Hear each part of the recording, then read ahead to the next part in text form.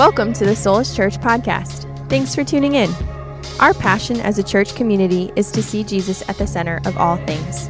For more sermon content and information, check out soulishchurch.com. Hey, Bible's open, Mark chapter 10. Why don't you go ahead and turn there with me? Mark chapter 10. This morning, we are continuing our study line by line, verse by verse through the Gospel of Mark, which out of all the biographies in the life of Jesus is uniquely focused on the way in which Jesus lived his life. It's all about his actions.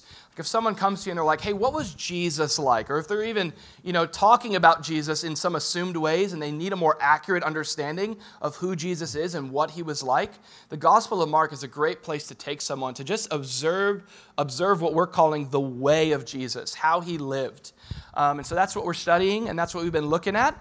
And here we are in Mark 10, and we're kind of making our way towards the end. We're past the halfway point.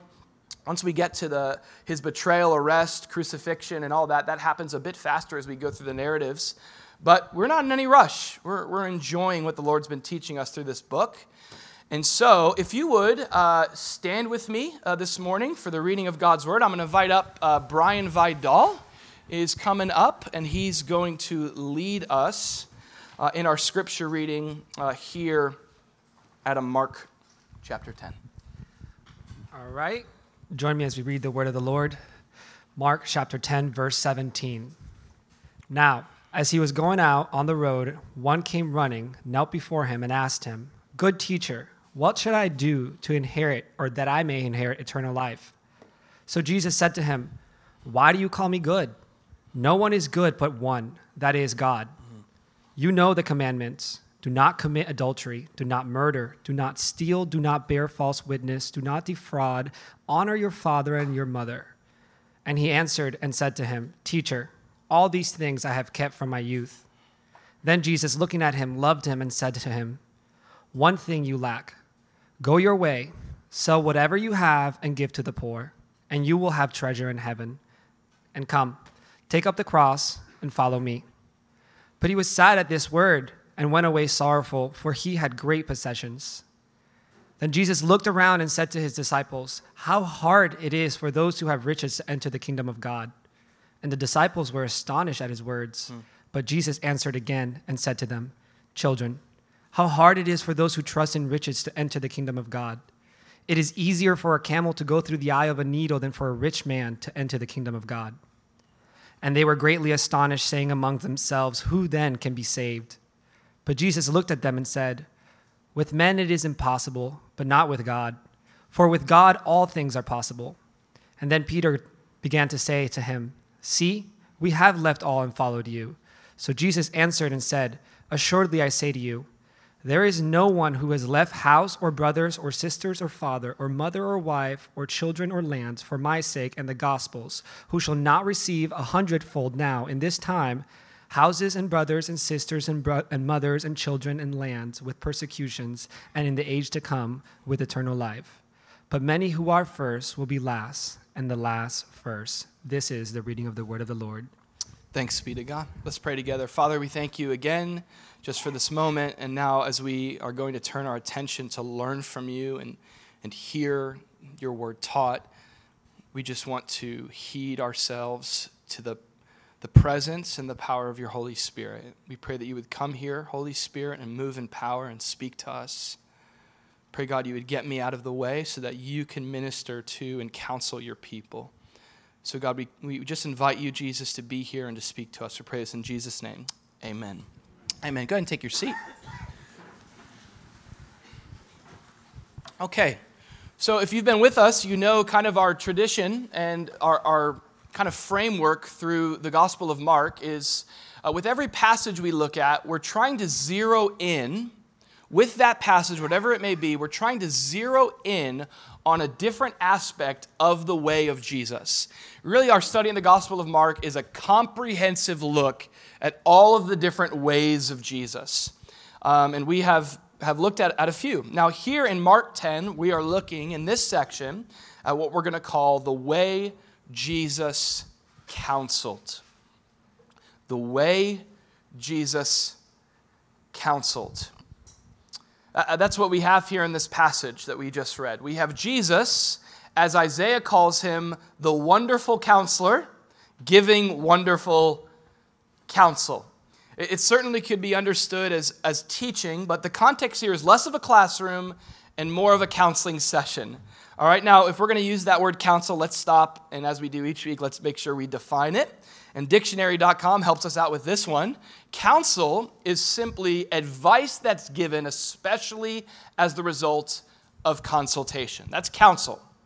Counsel is advice given especially as the result of consultation. I'm thinking immediately of golf and my golf swing and why we're having this clinic. I mentioned that guy Patrick, who's been a blessing to our church, and he's been a blessing to me. He met me at the driving range a few months ago with Judah, my son, who could swing a golf club already better than me, but he came as someone who's wiser than I in the area of golf. I consulted his advice about how to do this a little bit better.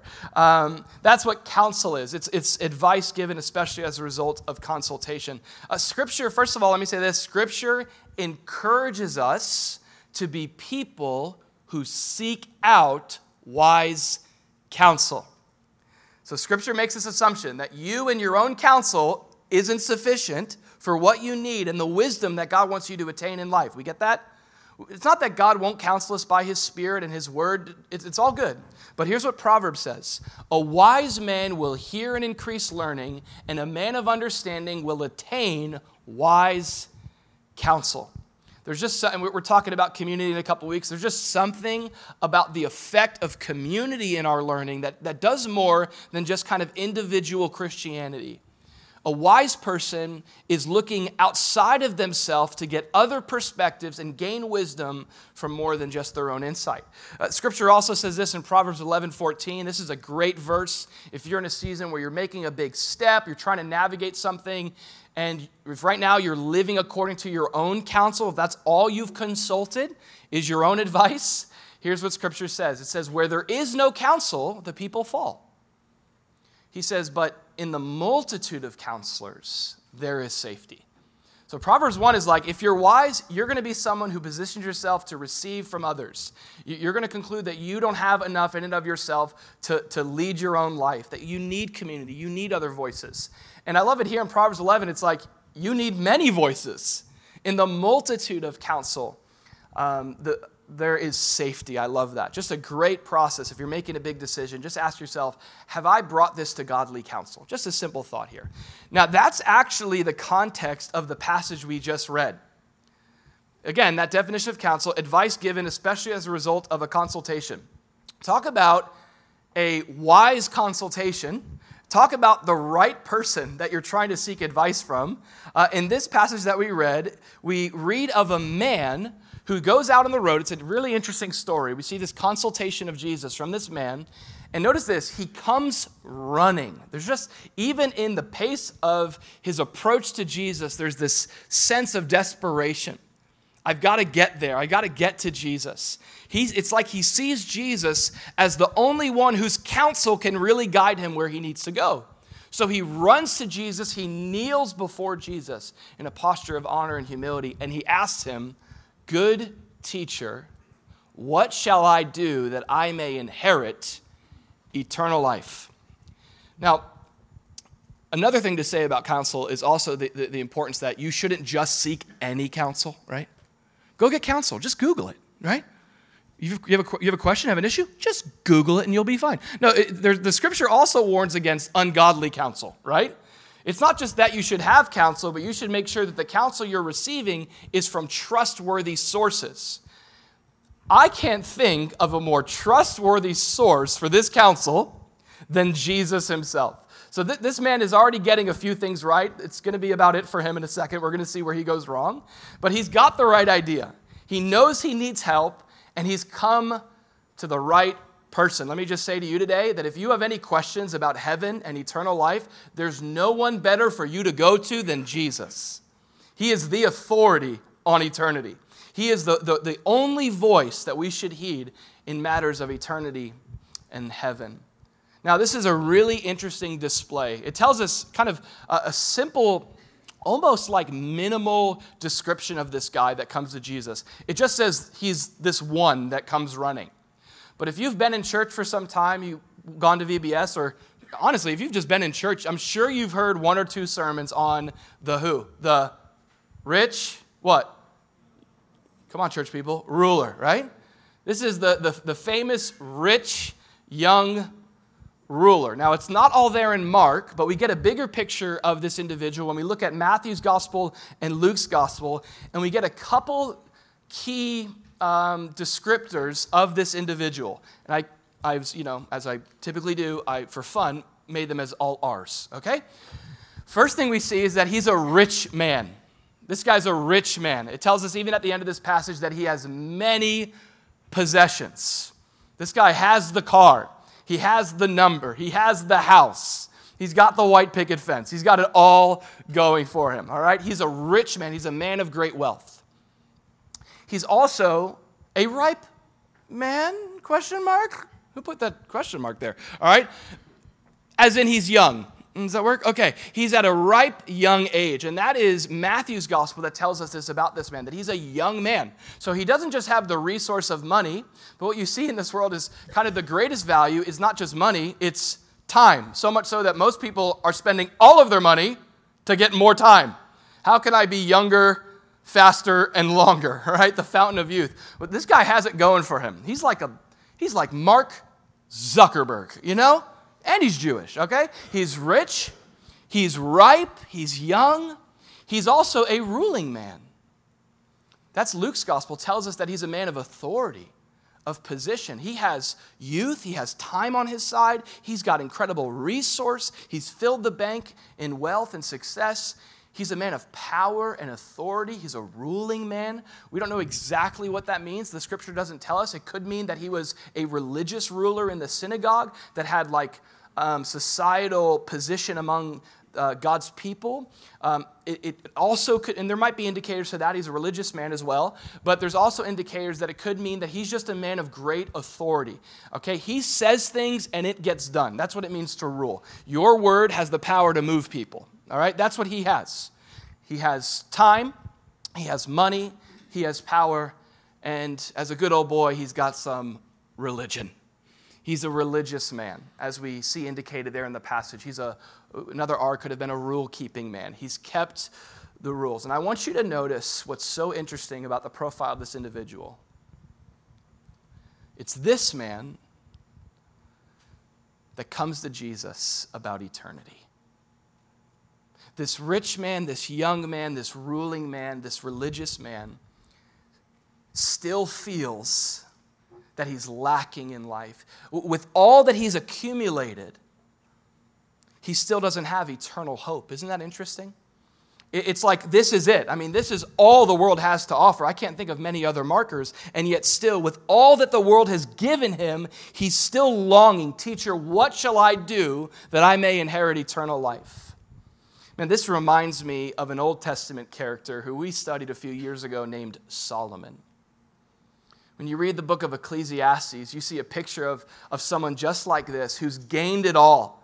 He's had all the power. He's had all the excess. He's had all the religion that the world can throw at him, that the church can throw at him. Yet still, he's left saying it's all vanity. It's just not enough. It doesn't fill the void. It doesn't secure my hope. It's interesting. Even in the heart of this man, there's what Solomon says. Solomon says in Ecclesiastes 3:11 that God has made everything beautiful in its time. I want you to notice this. And he's put eternity in their hearts. Except that no one can find out the work that God does from beginning to end. This is the key verse. God has put eternity, hardwire eternity into the heart of every human. And that's one of the greatest gifts God could give us, is for us to gain all the success in the world and be left still empty. There's no amount of money that can pay for eternal life, right? There's no amount of human power that can fix your relationship with God. There's not even any amount of religion that can wash your slate clean. Is that right? Your slate clean, that's the phrase. There's nothing that this world can provide to give us what only God can. And this man is realizing this. He goes, I have everything, but the thing I most desperately need and desire in life is eternal hope. Like, man, the hope that death isn't the end for me, the hope that I'll live with God forever. He's after this. C.S. Lewis says this in the book Mere Christianity, and it's a quote that we have used time after time here at Solus. I love this quote by C.S. Lewis. He says, "If I find in myself desires which nothing in this world can satisfy, the only logical explanation is that I was made for another world." The one thing we have to acknowledge in this man is he does have what I would say a lot of people in our culture have even lost. It's an eternal longing. In a lot of ways, what our culture has done is just completely clouded out any hope of eternal life. And it's like it's hedonism at its best. Eat, drink, and be merry, for tomorrow we die. This is all you have. But this man is at a really good place. He doesn't end up, unfortunately, there. But his starting point is, I want to encourage even you today, if you're here, you were brought by a friend, and you're navigating the things of spirituality and life, and you're trying to figure out who Jesus is, can I just encourage that this is one of the best places you can find yourself? In a place that's saying, listen, I just want to know how to have the hope of eternal life. I want to know that God loves me, and I'm going to be with him forever. That's such a healthy thing to have. Dana's Apple Watch is seeking permission to connect. Do you have a TV remote? TV remote? Is Dana even here? Oh, hey, Dana, what's up, buddy? I believe you didn't do it intentionally, okay? That's one of the best men I know. Okay, awesome. Beautiful. I mean, Dana, you can come preach, man. It's fine, dude.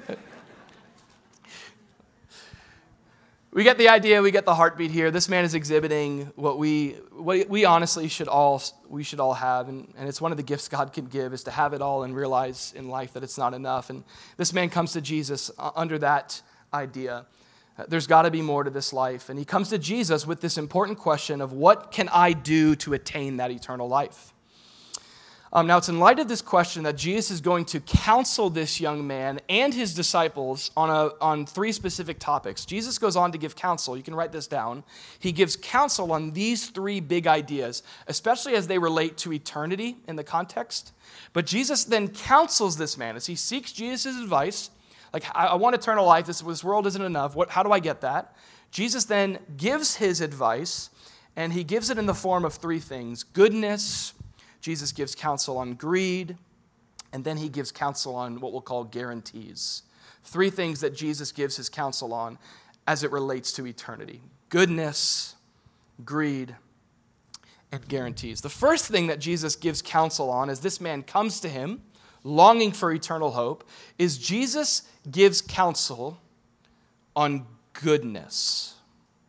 Human goodness. Another word for this could be righteousness. Human goodness. This is like the main theme of the first few verses. Notice, as the man comes to Jesus, again, he says, "Good teacher," right? Now, in that culture, it was customary to greet a person of honor with flattery. It's one of the ways you could respect them, is you could flatter them. And you could give them some, Sir Honorable Jesus, that kind of. And so he comes up and he goes, "Good teacher." And just from there, Jesus is genius. Jesus is then able to, from that statement, begin to build off of this guy's own understanding of what's good. It's really interesting. This guy has a framework of goodness. He's just kind of used the word to define Jesus, maybe not really sure of who Jesus really was or if he was good or not. He is. Okay. And then he's going to kind of define why he himself thinks that he's even good. Jesus is going to kind of test this man's idea and understanding of goodness. Jesus replies and he says this. Here's the first thing Jesus says. He says, "Why do you call me good?" You called me good. Why do you call me good? And that's an important question. And this is, by the way, often how Jesus responds to questions. Have you noticed this? He often responds with a question to get at the deeper issue. And Jesus replies and says, "Why are you calling me good? What's your own understanding of goodness?" And then Jesus deposits a theological concept. He says, "No one is good but one, that is God." So right here we have Jesus' own understanding of goodness. If you want to know what goodness is, just look at God. That's what Jesus says. Jesus says God is the embodiment of goodness. This is a scriptural promise that we need to always come back to. God is only always good. If you grew up in church, you know this phrase, that God is good all the time and all the time. And that could be one of those religious routines that we recite.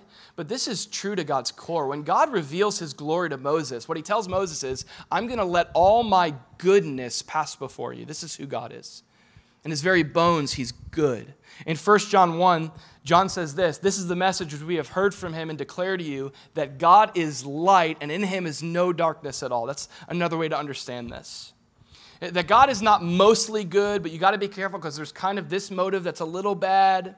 Like it's like us, you know what I'm saying? We have some capacity for good, but there's these black spots on our character. There's these cracks in our motives.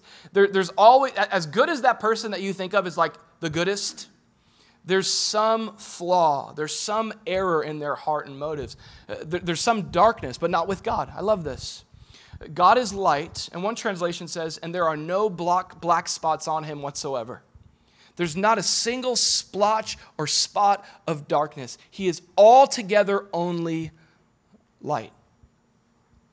Goodness like we could have never imagined. Jesus makes this claim to this individual. He says, why do you call me good? No one is good but one that is God. And I just want to say that here, what Jesus is saying about himself is essentially to this guy, do you know who you're talking to? I think that's what he's saying. You call me good. There's only one who's good. Do you know who I am? Do you know what goodness is? Do you know who God is? Now Jesus then continues to build off of this guy's understanding of goodness. Jesus is going to counsel him. Jesus says to him, as we read, you know the commandments, do not commit adultery, do not murder, do not steal, do not bear false witnesses, do not defraud, honor your father and mother. Now, even in the way that this man posed the question to Jesus, he asked this question, what must I do? What good teacher? You're good. I'm probably good. We're all good. It's all good, okay? What good things, I'm capable of being good enough, what can I do to inherit eternal life? So you see what Jesus is working with, this guy's concept of goodness. And Jesus goes, well, you know the commandments. Have you been a good religious boy? Have you kept all the rules like a good old boy? You didn't see the rated R movie, okay? You know, all the different constructs we create. Goodness, some definition in that culture, of course. Here, Jesus, he cites to this man what's called the second table of the Ten Commandments. It's the last 6. The first 4 commandments have to do with our relationship with God. The second 6, or the last 6 of the Ten Commandments, the second table, have to do with our relationship with our neighbor and the neighborhood here of the earth, those other people here on earth. And that's what Jesus cites to this man. We're going to come back. This is really interesting. Okay, you want to be good enough? Well, have you kept these rules? Jesus asked him.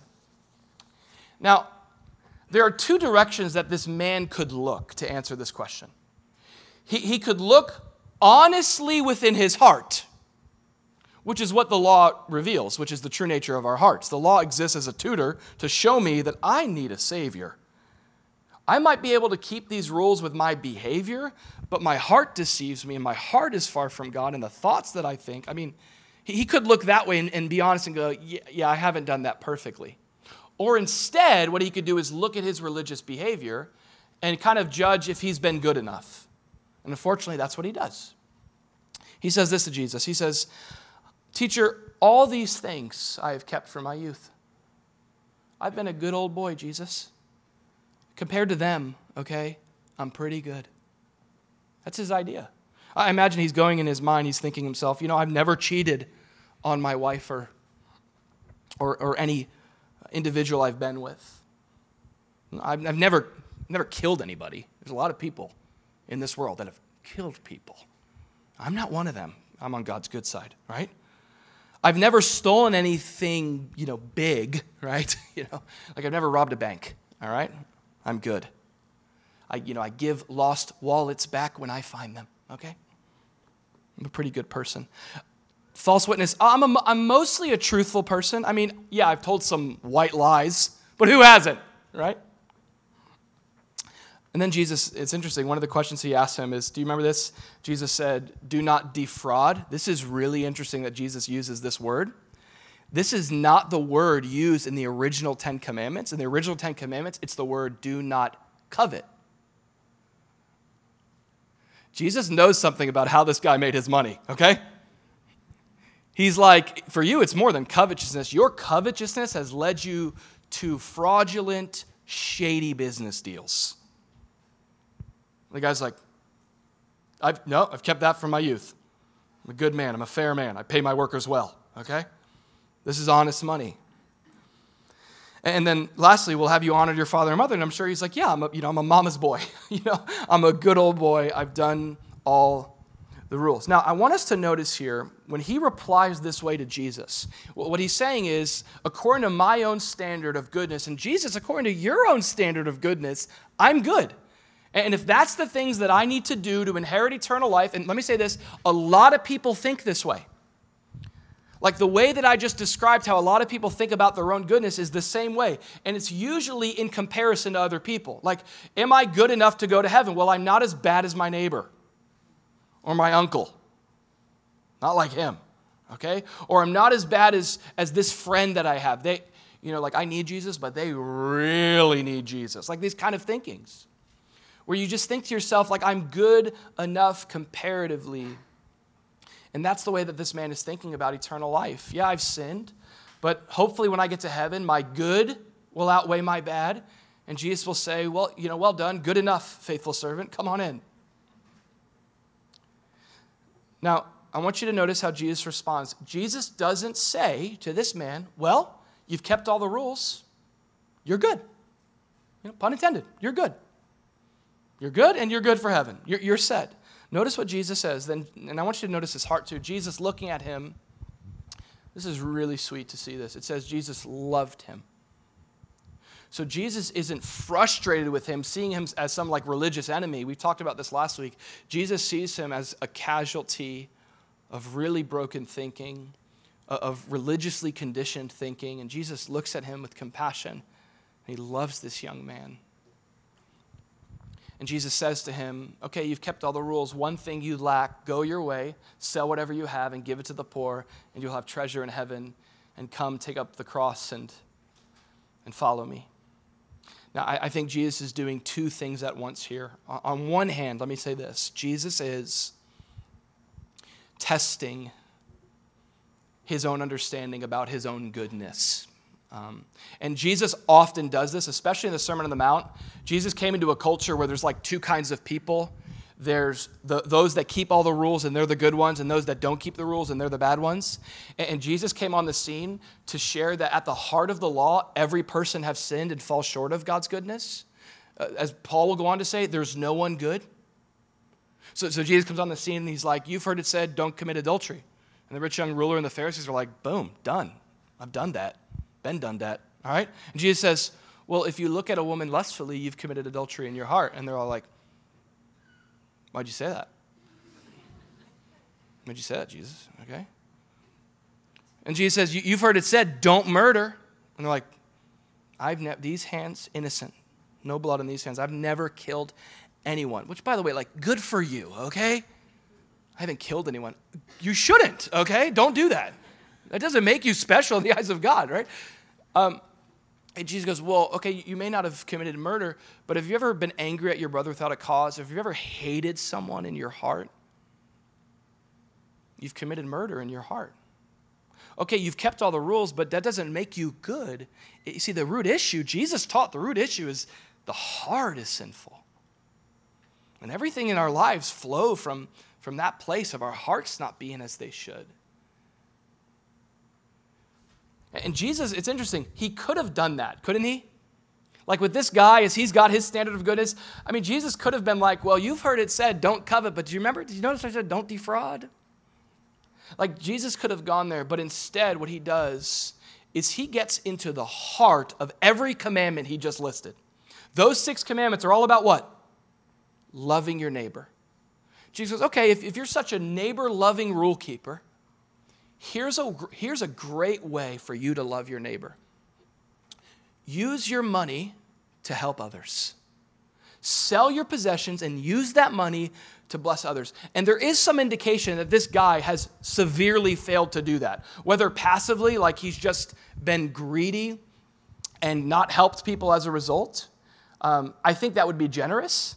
It seems like it's like even farther on the other end, where this man has been like unloving with money. And so he's fallen short of that standard, and that's what he comes face to face to with Jesus. And this is a theme that you see, especially throughout the New Testament. Paul is someone who really elaborates on this theology and this idea, because Paul was a lot like this rich young ruler. He was a little older, but he was a ruler, and he was religious, and he had possession, and he had power and cultural status. And Paul actually says about himself that before Jesus, when he looked at the law and he looked at his life, he was like, I'm blameless. I've done it. I've kept the rules. I measure up perfectly. That was up until, here's what happened. Paul went from comparing his life to his neighbor to comparing his goodness to the goodness of God. And when your standard of goodness moves from you being better than them, but you see who God is and who he made you to be and how much you and I have fallen short of that, your view begins to change. And Paul hammers this. If you want more on this, by the way, read the first 3 chapters of the book of Romans. Book of Romans, chapters 1 through 3. It's Paul, first thing he does is he goes to town on the pagans, okay? Just for fun. I'm going to go to town on the pagans. And Paul lists those that have denied God's existence to live in perverse ways. They've removed themselves from accountability so that they can have some sort of clear conscience to do whatever they want. And as Paul is describing how judgment's coming for them, that God can't be mocked, that there is judgment, that God is going to reveal. You imagine like all the religious people are in the corner, all the people in the church that are like, yeah, the world, the pagans, get them, God. Like all these like really, really like sad people that are excited about that stuff, that don't want people to be saved and repent and come to Jesus. And so Paul then like turns to them and they're like, hey, Paul. And Paul goes, let me ask you, you who teach another, do you not commit the same things? And then Paul creates the standard for the religious person. He goes, here's how you get to heaven. You got to do good. Do enough good in truth in your heart. But if you don't, he says in Romans 2, what's coming is wrath and judgment. And then Paul goes on to give what is the clearest understanding of this in Romans 3. He says, there's no one who understands. Here's the truth. There's no one who seeks after God. They've all turned aside, from the rich young ruler to every person in this room. We've all together become unprofitable. There is none who does good, no, not one. Here's what Scripture has to say about our goodness. Paul goes on to say, therefore, by the deeds of the law, no flesh will be justified in his sight, for by the law is the knowledge of sin. This is another way of saying, if you are spending your life trying to be good enough for God, trying to be good enough for eternity, you're wasting energy. You're wasting time. You're wasting love. Trying to measure up to some standard that you never will. By good deeds, no person is going to be able to go before God in heaven one day and measure up to this standard. God doesn't go, oh, what? I've never seen a saint like you before. You know what? I was wrong about humans. Come in here. Get in here. No, Paul says it clearly. We've all fallen short. That's what he goes on to say. So what then do we need? Well, we need exactly what God gave us in Christ. God gave us an alternative way to relate to God. Isn't that good news? God gave you a new way to have hope for heaven than your own performance. God gave his own Son. The own goodness of the Son of God, the Lamb of God, spotless and blameless, who takes away the sin of the world. See, Jesus goes to the cross and he becomes our badness.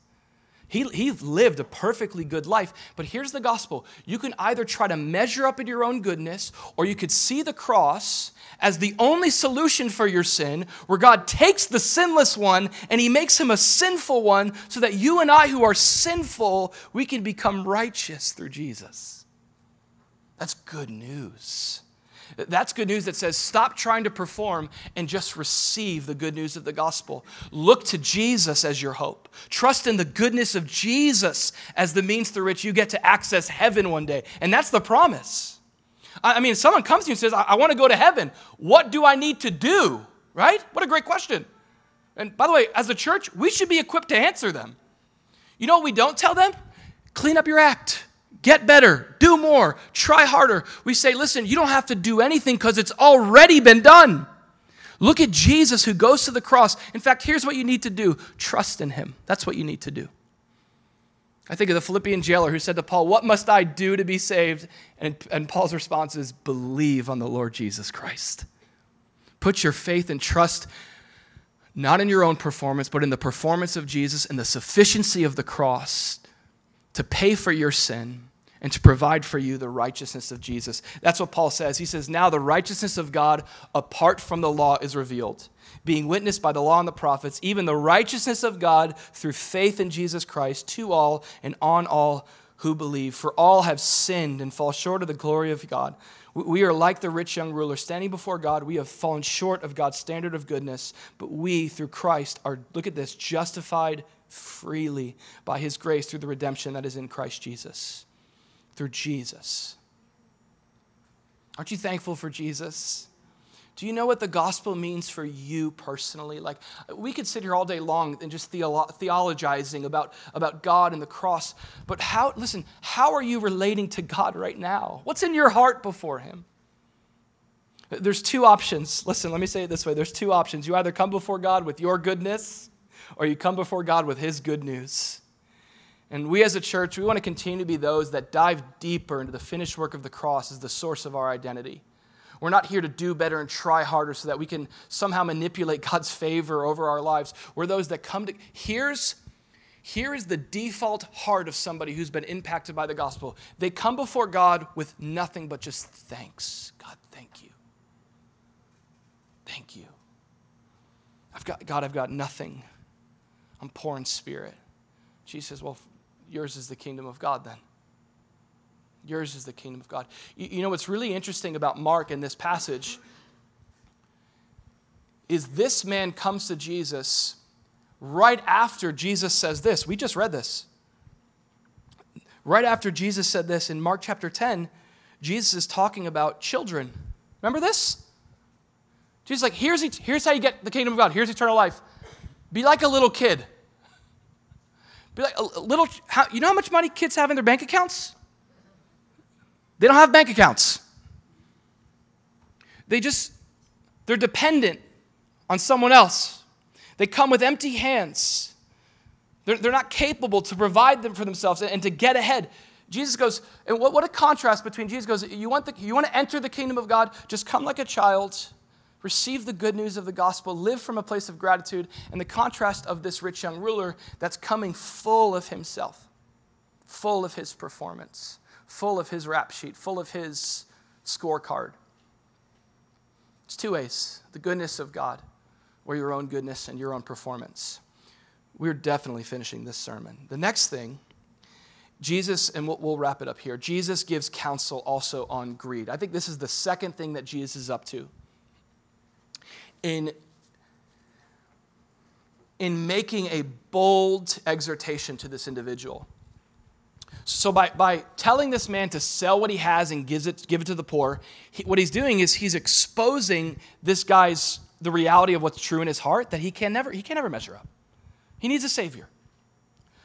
But I want to also point out the fact that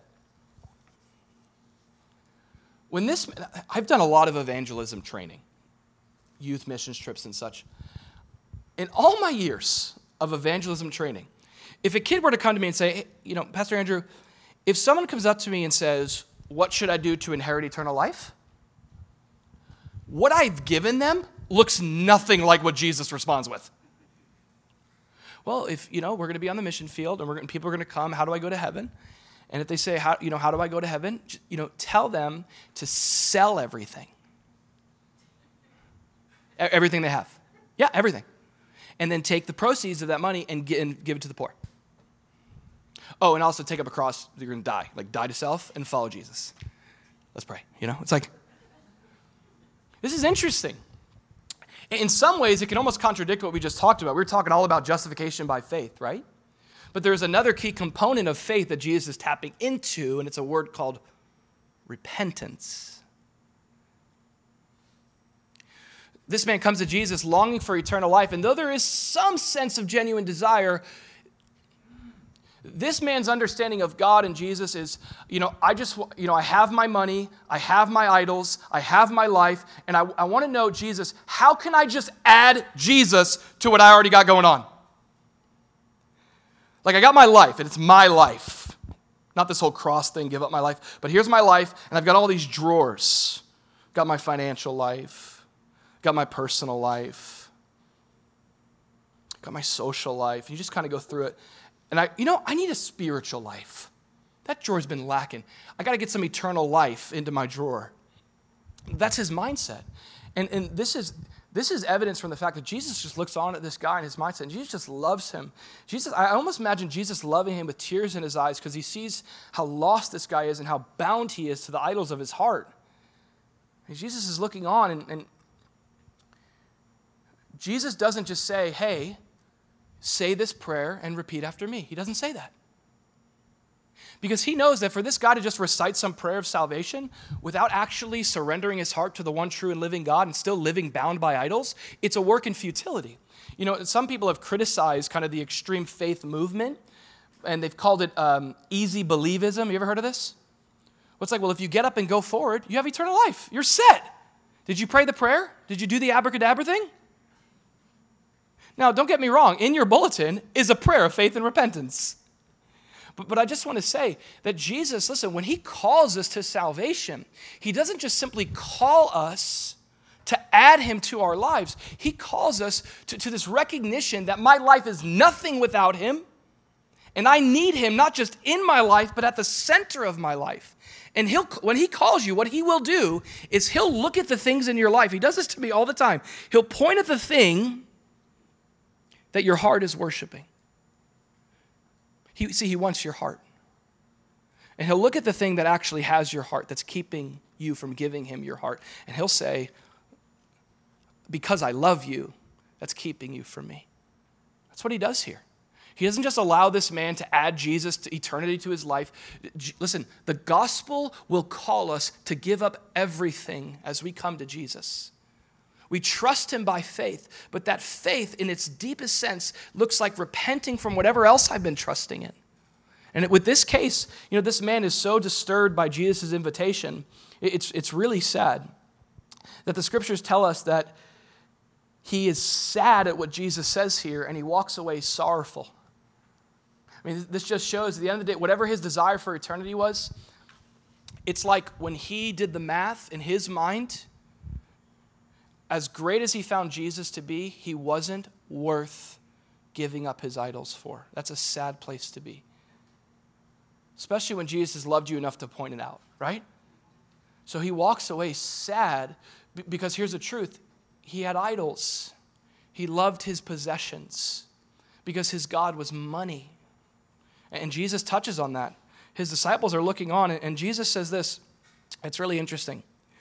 Jesus says to his disciples, he says, how hard is it for those who have riches to enter the kingdom of God? The disciples are astonished that Jesus says this. They're like, we know a lot of rich people. Are they not going to be able to make it? Jesus specifies, how hard is it for those, and here's where he gets at, those who trust in riches to enter the kingdom of God. He says it's easier, which, by the way, this is impossible, and the disciples conclude that. I'm not sure if you've ever tried this experiment. I don't recommend it. But it's easier for a camel, it's a large animal, to go through the eye of a needle, that's a small entry point, than for a rich man to enter the kingdom of God. Do you see this? So Jesus is looking on at this man, and he makes an observation about money and riches. And really, it's idols.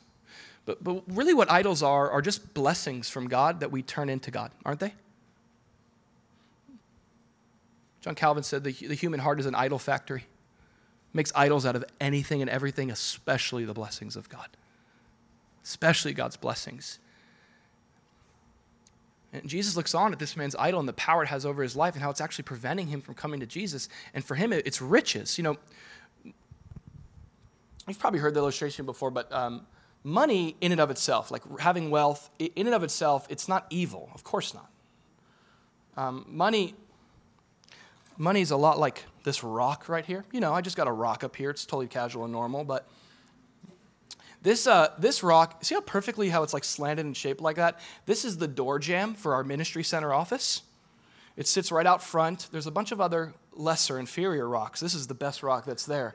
Just the way it's shaped. God, I feel, chiseled this rock for my door. And that's weird. But, it sits right outside of our ministry center. When we're bringing stuff in and out, we just prop the door open with it. No, in and of itself, this is like money. It's not an evil thing. It depends on whose hand it's in. Okay. In my hand, okay, it's just a door jamb. It's just a tool. But in the wrong hands, and God, we pray for just the safety and the protection of our ministry center. But in the wrong hands, this could bust a window. This can hurt someone. See, money is the same way. Money in and of itself, the danger is not in money. The danger is in our hearts. And whether it's money or something else, the danger is in our proclivity to be drawn away from God after idols. The pull that it has, the power it has. And Jesus goes, especially for riches, it's a dangerous thing. It's a dangerous place to be. If you got a lot of wealth, Jesus says, just be careful. Because there's a certain pull that money can have on the heart to where you start trusting in money rather than God.